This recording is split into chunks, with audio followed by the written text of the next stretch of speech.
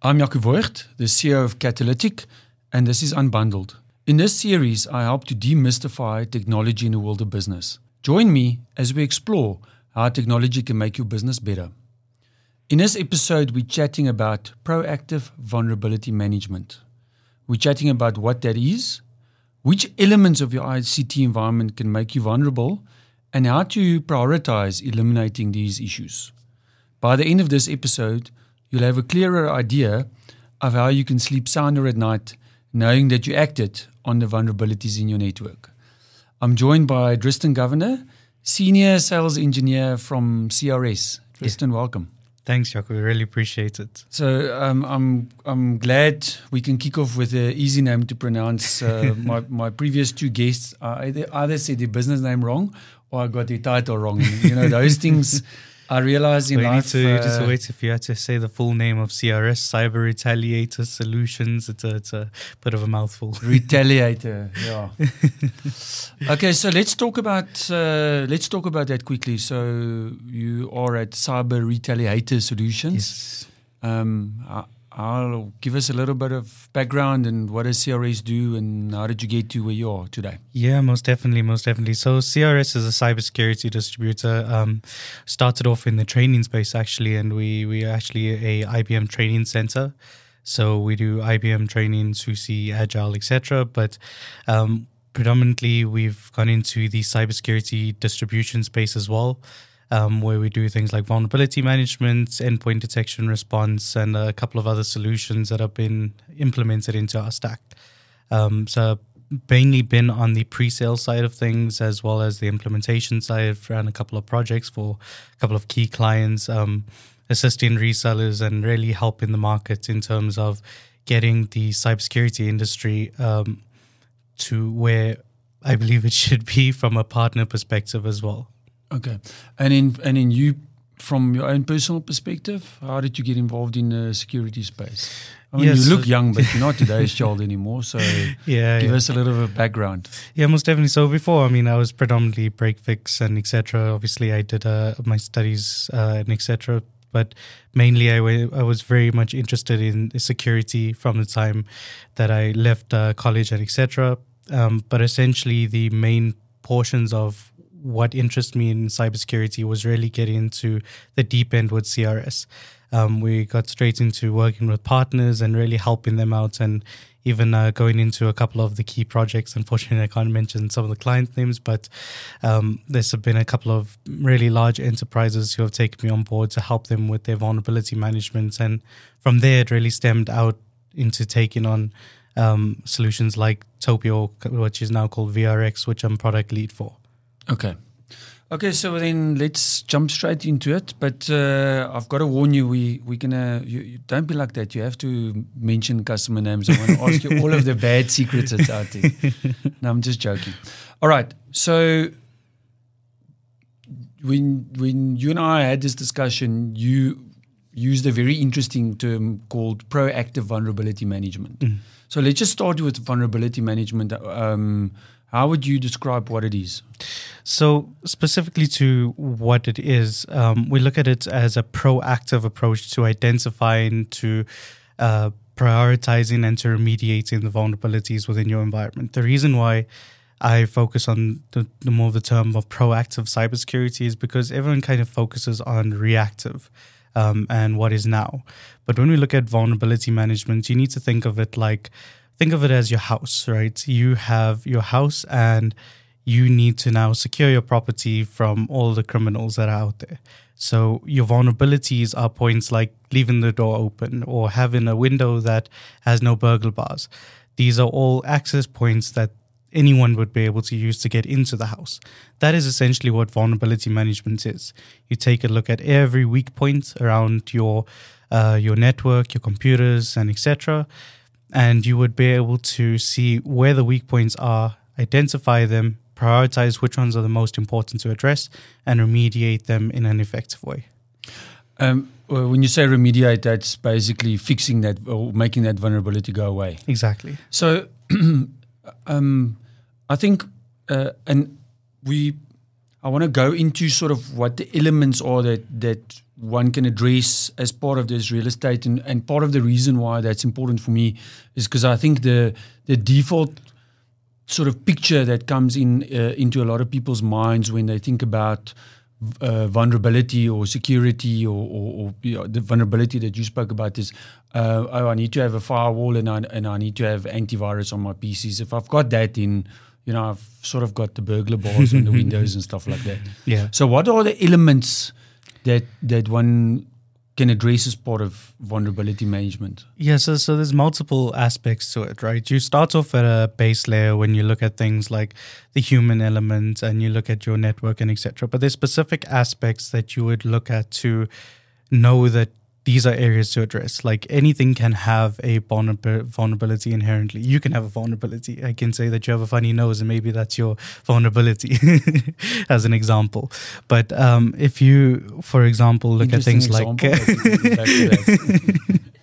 if you look at things like software applications, they can have vulnerabilities. Things like your operating systems, third-party applications, your network infrastructure itself, they can all have vulnerabilities. Your web applications. So that's like if you have a Windows machine getting a Windows update published, or if you have an Apple update published, or whatever. Yeah. So those would inherently be your patches, right? Yes. Okay. And those updates are either going to be feature or security, and a lot of the times I focus on the security.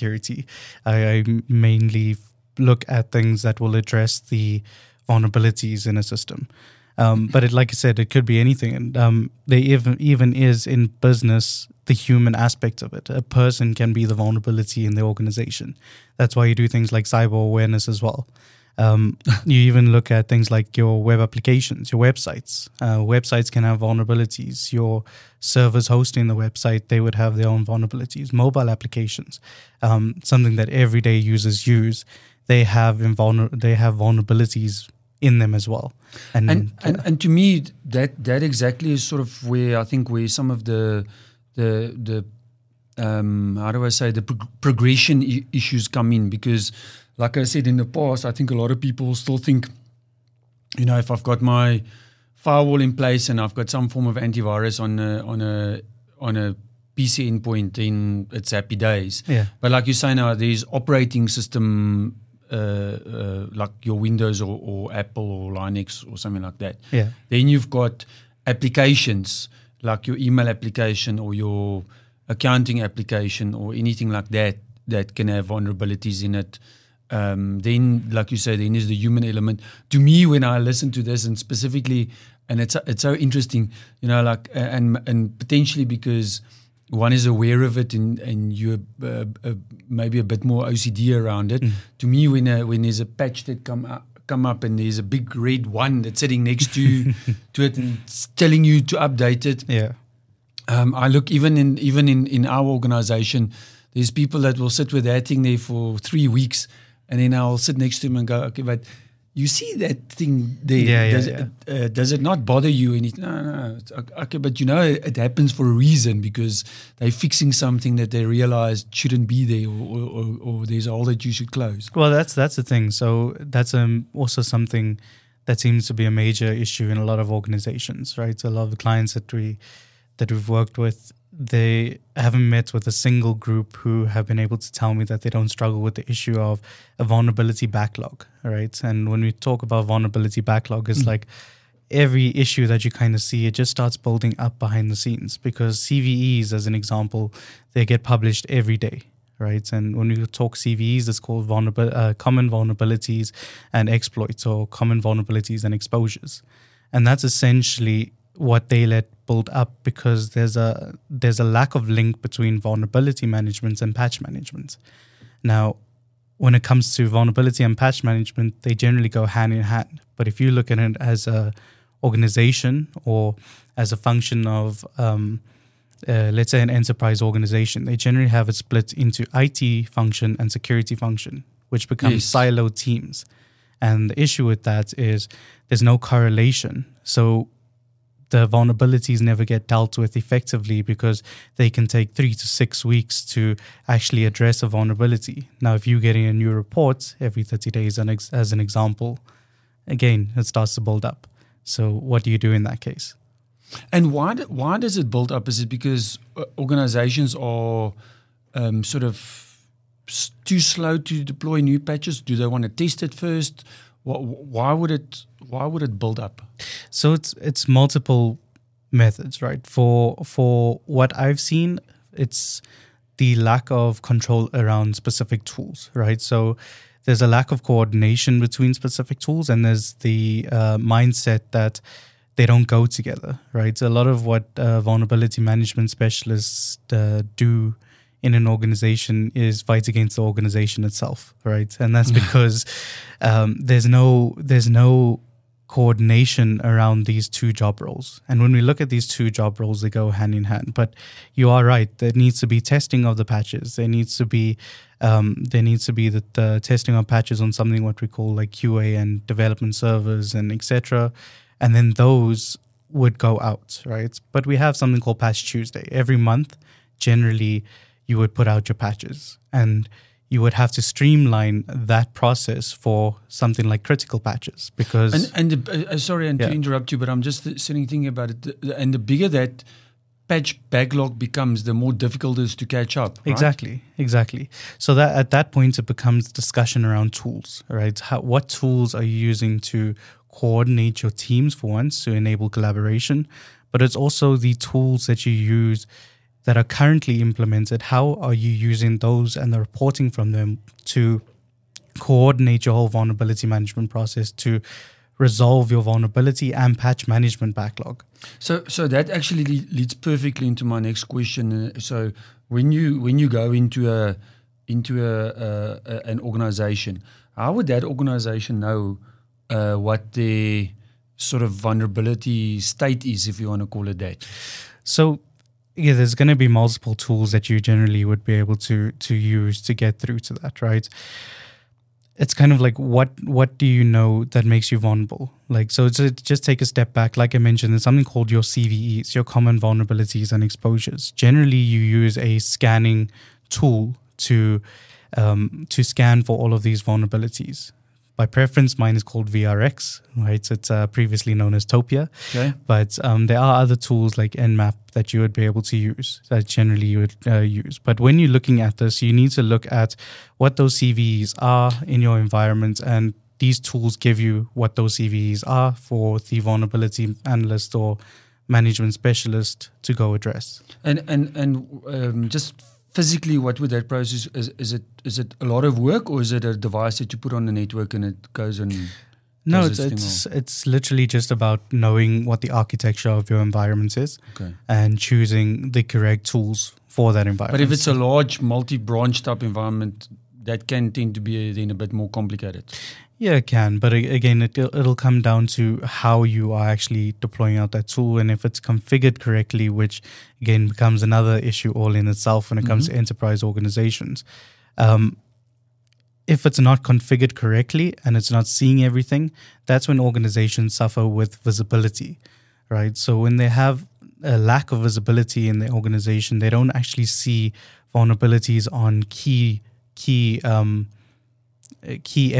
right? So endpoints and servers. Would you say that's the biggest problem in the sort of in the market, that knowing exactly what that vulnerability landscape looks like, or the footprint, or how many vulnerabilities there are? Yeah, exactly. I think that definitely is. So I know I'm not mentioning client names, but there was definitely one who's they're a beer manufacturer, if I can put it out there. But essentially, the biggest thing becomes visibility, right? And it's not just them, but every other organization that I've met with after that, they've suffered with visibility of their entire environment. For example, if you have a so you can be doing some stuff right, but you've got a blind spot or two, and bad stuff still happens. You don't know why. Yeah, you miss one. You kind of miss in the plot. You miss one, and that could be the one that the threat actors come through, right? Because in the same way that you secure your environment, it's the same way that a hacker essentially would perform their reconnaissance of your environment. They would run the same vulnerability scan on your environment using their own tools. So they would check, okay, here's all of the weaknesses once they get in, right? And then from those reports and CVEs, they have something called your active exploits for those vulnerabilities, which is out there. It's published exploits for the vulnerabilities that they can use to get into your environment.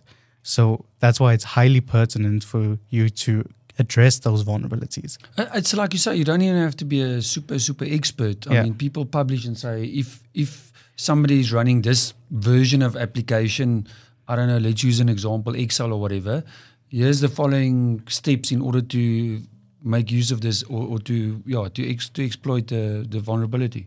Exactly. But that's exactly. So once you identify them, you need to have the understanding that you need to address them. And a lot of those CVEs by the publishers, they give you ways to do it. So the vendors would either give you a patch or they would give you a script to run, something that would remediate. But if there's not those remediation actions, that's where you come in and you look at things like your overall security, right? That's when you start looking at, okay, now we need to look at reactive security and etc. And it's not to say that you don't look at all of these things in parallel. There are some key steps that you take before you get to the stage of proactive security.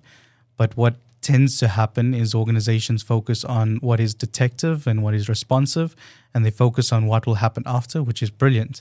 But they forget that they can actually fortify their entire organization through patch or through vulnerability and patch management. Okay, so we ran the tool now, and I get some form of a picture as to what the state of my environment is. And like you say, there was a couple of blind spots. I don't know. I've gotten back up off the floor after I passed out. And now I know there's this little bathroom window that doesn't have the burglar bars on it or whatever. How do I know where to start? How do I fix this problem? So the quickest wins are going to be your patches, right? The patches available are always going to be the quickest wins. And a patch essentially is a piece of code designed specifically to address those vulnerabilities. So that's always going to be the quickest win. Then you look at things like your configuration changes or manual intervention, which includes things like security policy and intervention. So things like addressing security policies around passwords and looking at things like network segmentation. So if, for example, you have a critical system, you don't want it directly exposed out to the internet, right?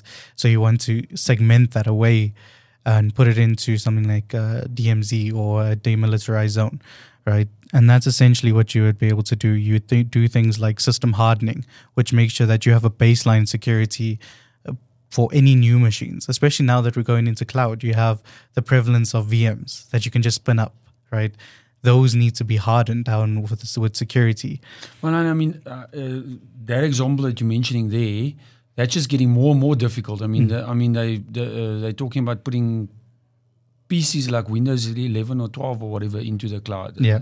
I mean, I think that the complexity is just going to keep on growing. Yeah, and the thing that is a very big misconception is that a user will not be attacked through those vulnerabilities, and that's where a major misconception will be, because once they are on one device, they can find out everything about that person or that user, and then they can social engineer their way into the organization using the employee.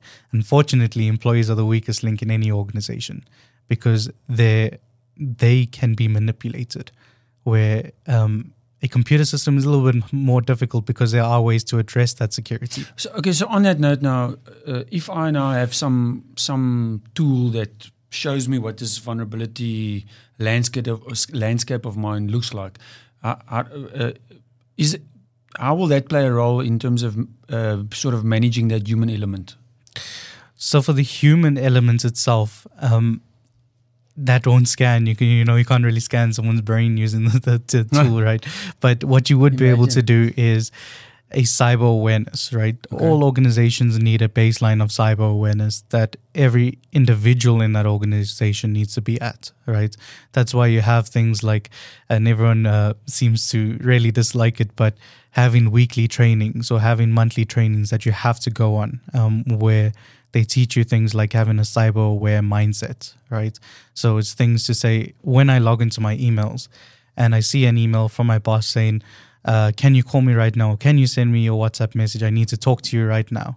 and it looks completely out of format, or the email address is incorrect, how do you identify that that's actually something directly targeted at you? And I'm sitting here with a massively big smile now, because that scenario that you're talking about there now actually happened to a new team member of us exactly last week. Yeah.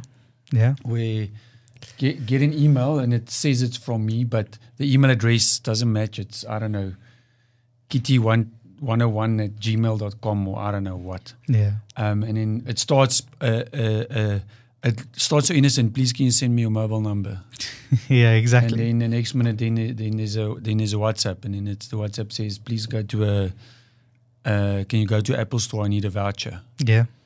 And then, this is our brand new employee, so they go, okay, well, it's maybe a bit weird, but I don't want to say no in the first week. So, and so they go, and I mean, if you look at it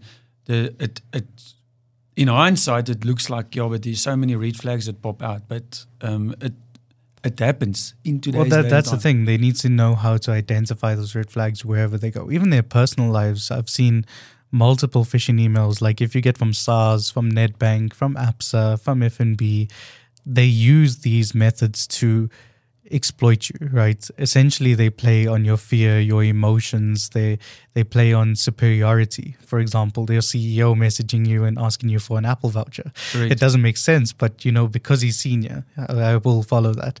So that's something. And they do little things like the WhatsApp profile that they created, which is obviously not my number, but then they take my picture that's on LinkedIn and they put it there. So now you create sort of little elements of compliance where you go, okay, right, it doesn't look right, but look at the photo, it's him, but the photo is dime a dozen everywhere. Yeah.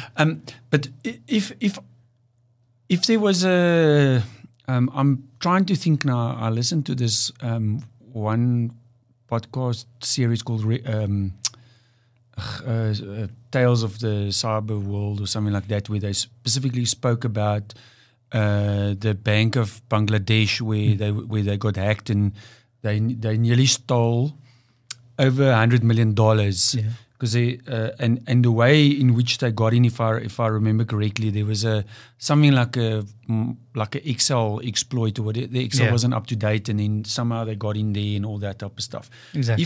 If I have this vulnerability management tool, I can't make the user how do I say, stop making unnecessary or let's not call it stupid mistakes, but anyway, there it is.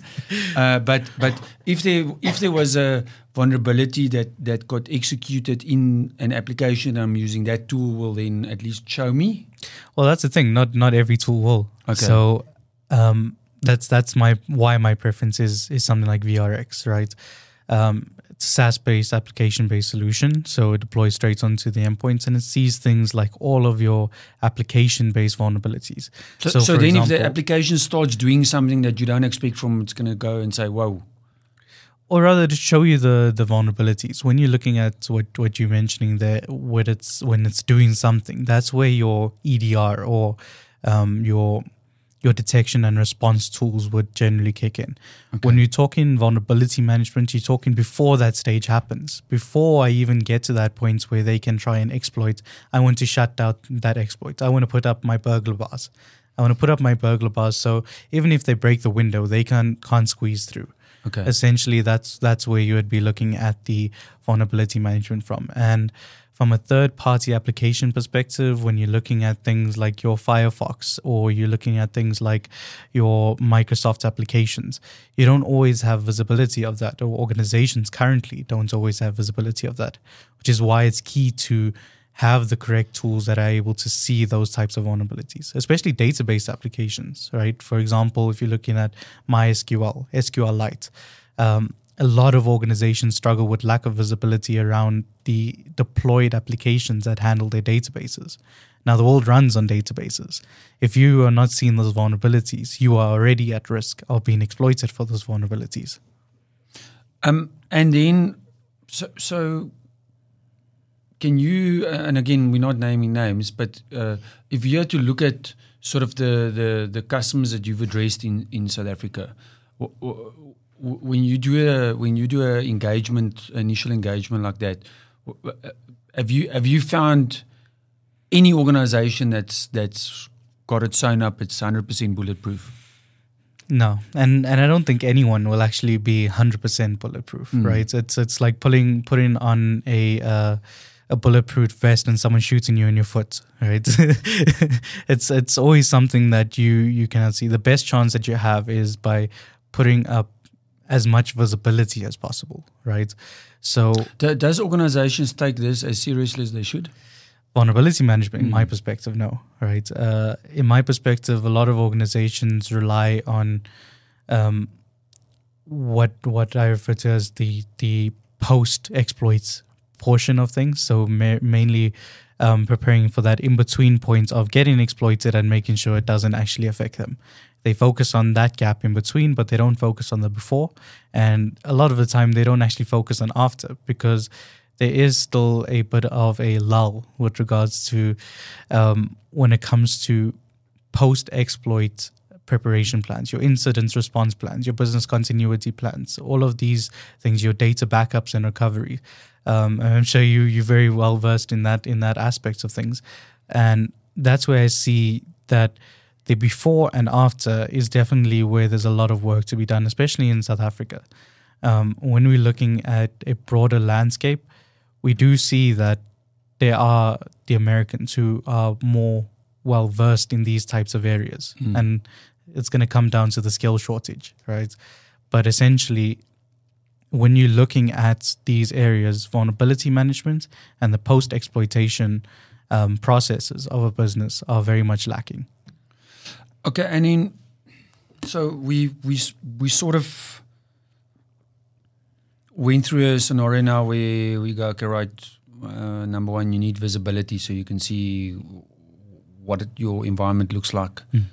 Then you need to find a mechanism to prioritize and say, right, where do I start and how do I contain this mess. This backlog of mine, and then I think and something that we should always then be looking for is how do we then sort of act in a way that my backlog goes away, but that I then get into this proactive, because I assume that's sort of what we're aiming for, right? Yeah, exactly. So for me, if it's making sure that all your tools are collaborative, right?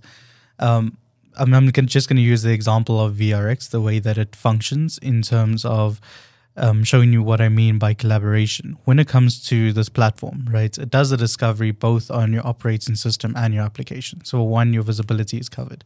Then you have the network scanning functionality. So you look at everything within your network. So your discover portion is done, right? You have visibility of everything within your environment.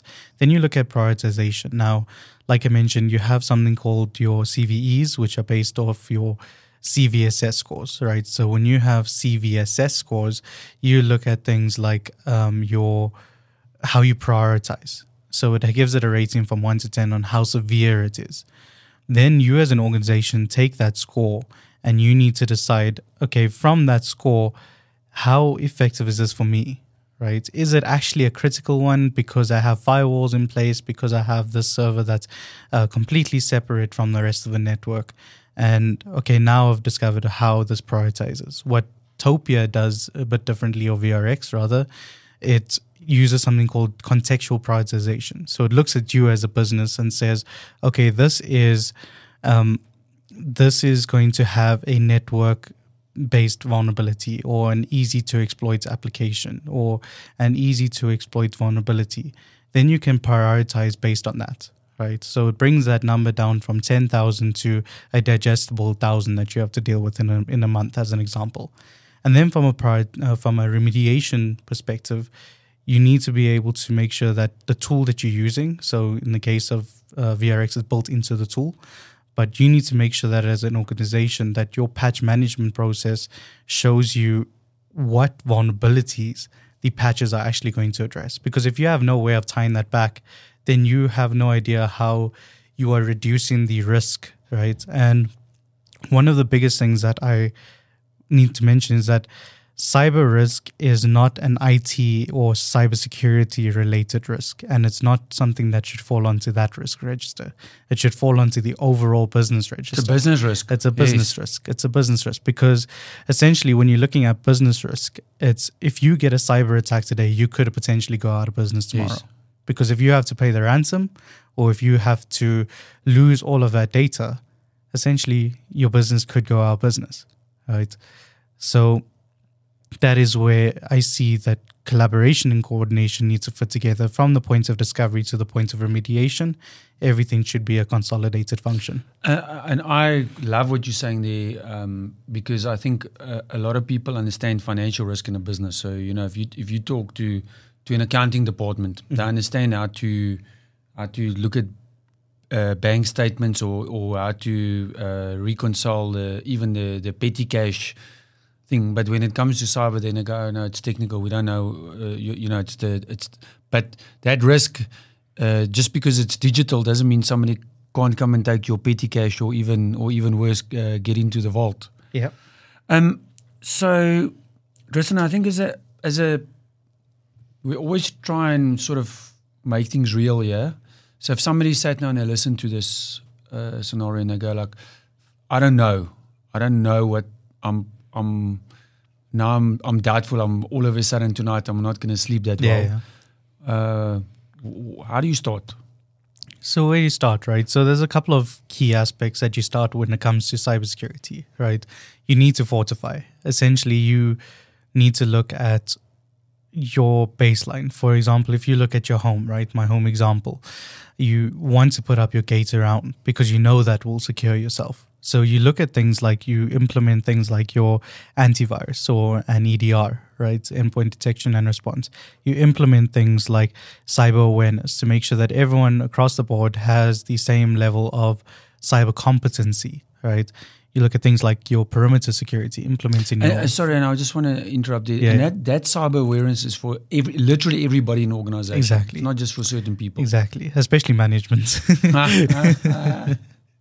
Management especially is definitely individuals who need to have that cyber awareness, and there's a major lacking in certain areas as well.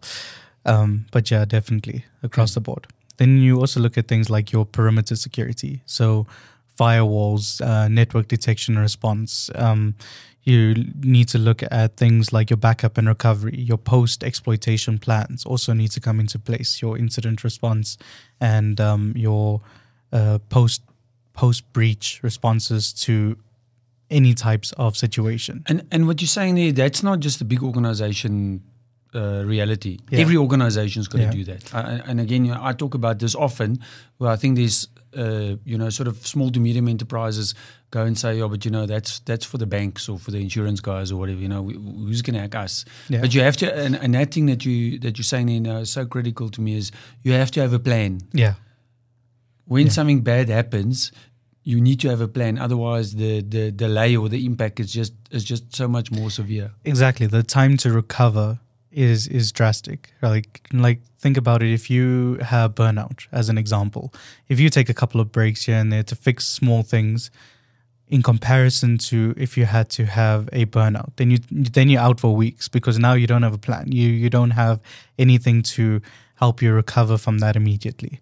You are going to have to take that 2 weeks to recover fully, right? That's the same way for a security system, right? If you don't have that plan, you don't know what you are doing, you don't know what to find, and you don't have the correct tools to do it, you are going to be out for, let's say, a week, 2 weeks, and that could result in millions lost to your business. Or for small businesses, they'll go out of business. Yes. And we've seen that, especially in the COVID times when everyone was at home. There was such a lack of security around everything because a lot of organizations were not equipped for work from home environments. Even now. Even now. Exactly. Because it's like you say. The biggest factor in this whole picture is human beings, and people inherently don't change easily. Yeah. If I'm used to work, it's like you say. If the exec says, "Listen, I don't need cyber training," then I don't. I've been doing it like this all the time. It is what it is. Exactly. So that I call it negligence, or the insider threat becomes one of negligence. And it might not be a malicious intent of anyone who opts out of cyber awareness, but generally when you're looking at it, it's if you don't do it and you are the person who is responsible for the cyber attack, it's down to negligence.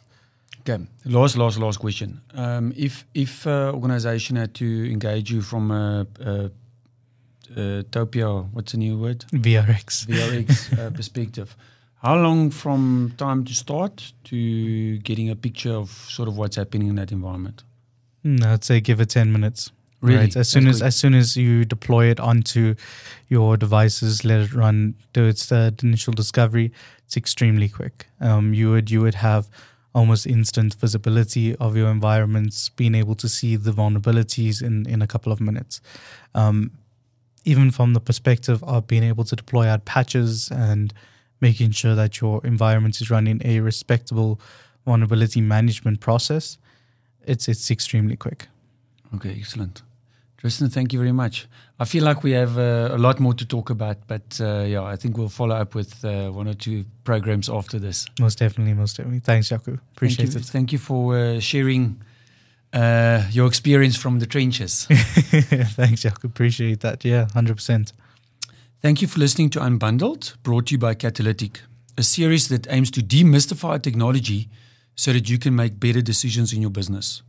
Remember that you can listen to all of the episodes on the Cliff Central app or website, and for added convenience, you can also subscribe on Apple, Spotify, Google, or wherever you listen.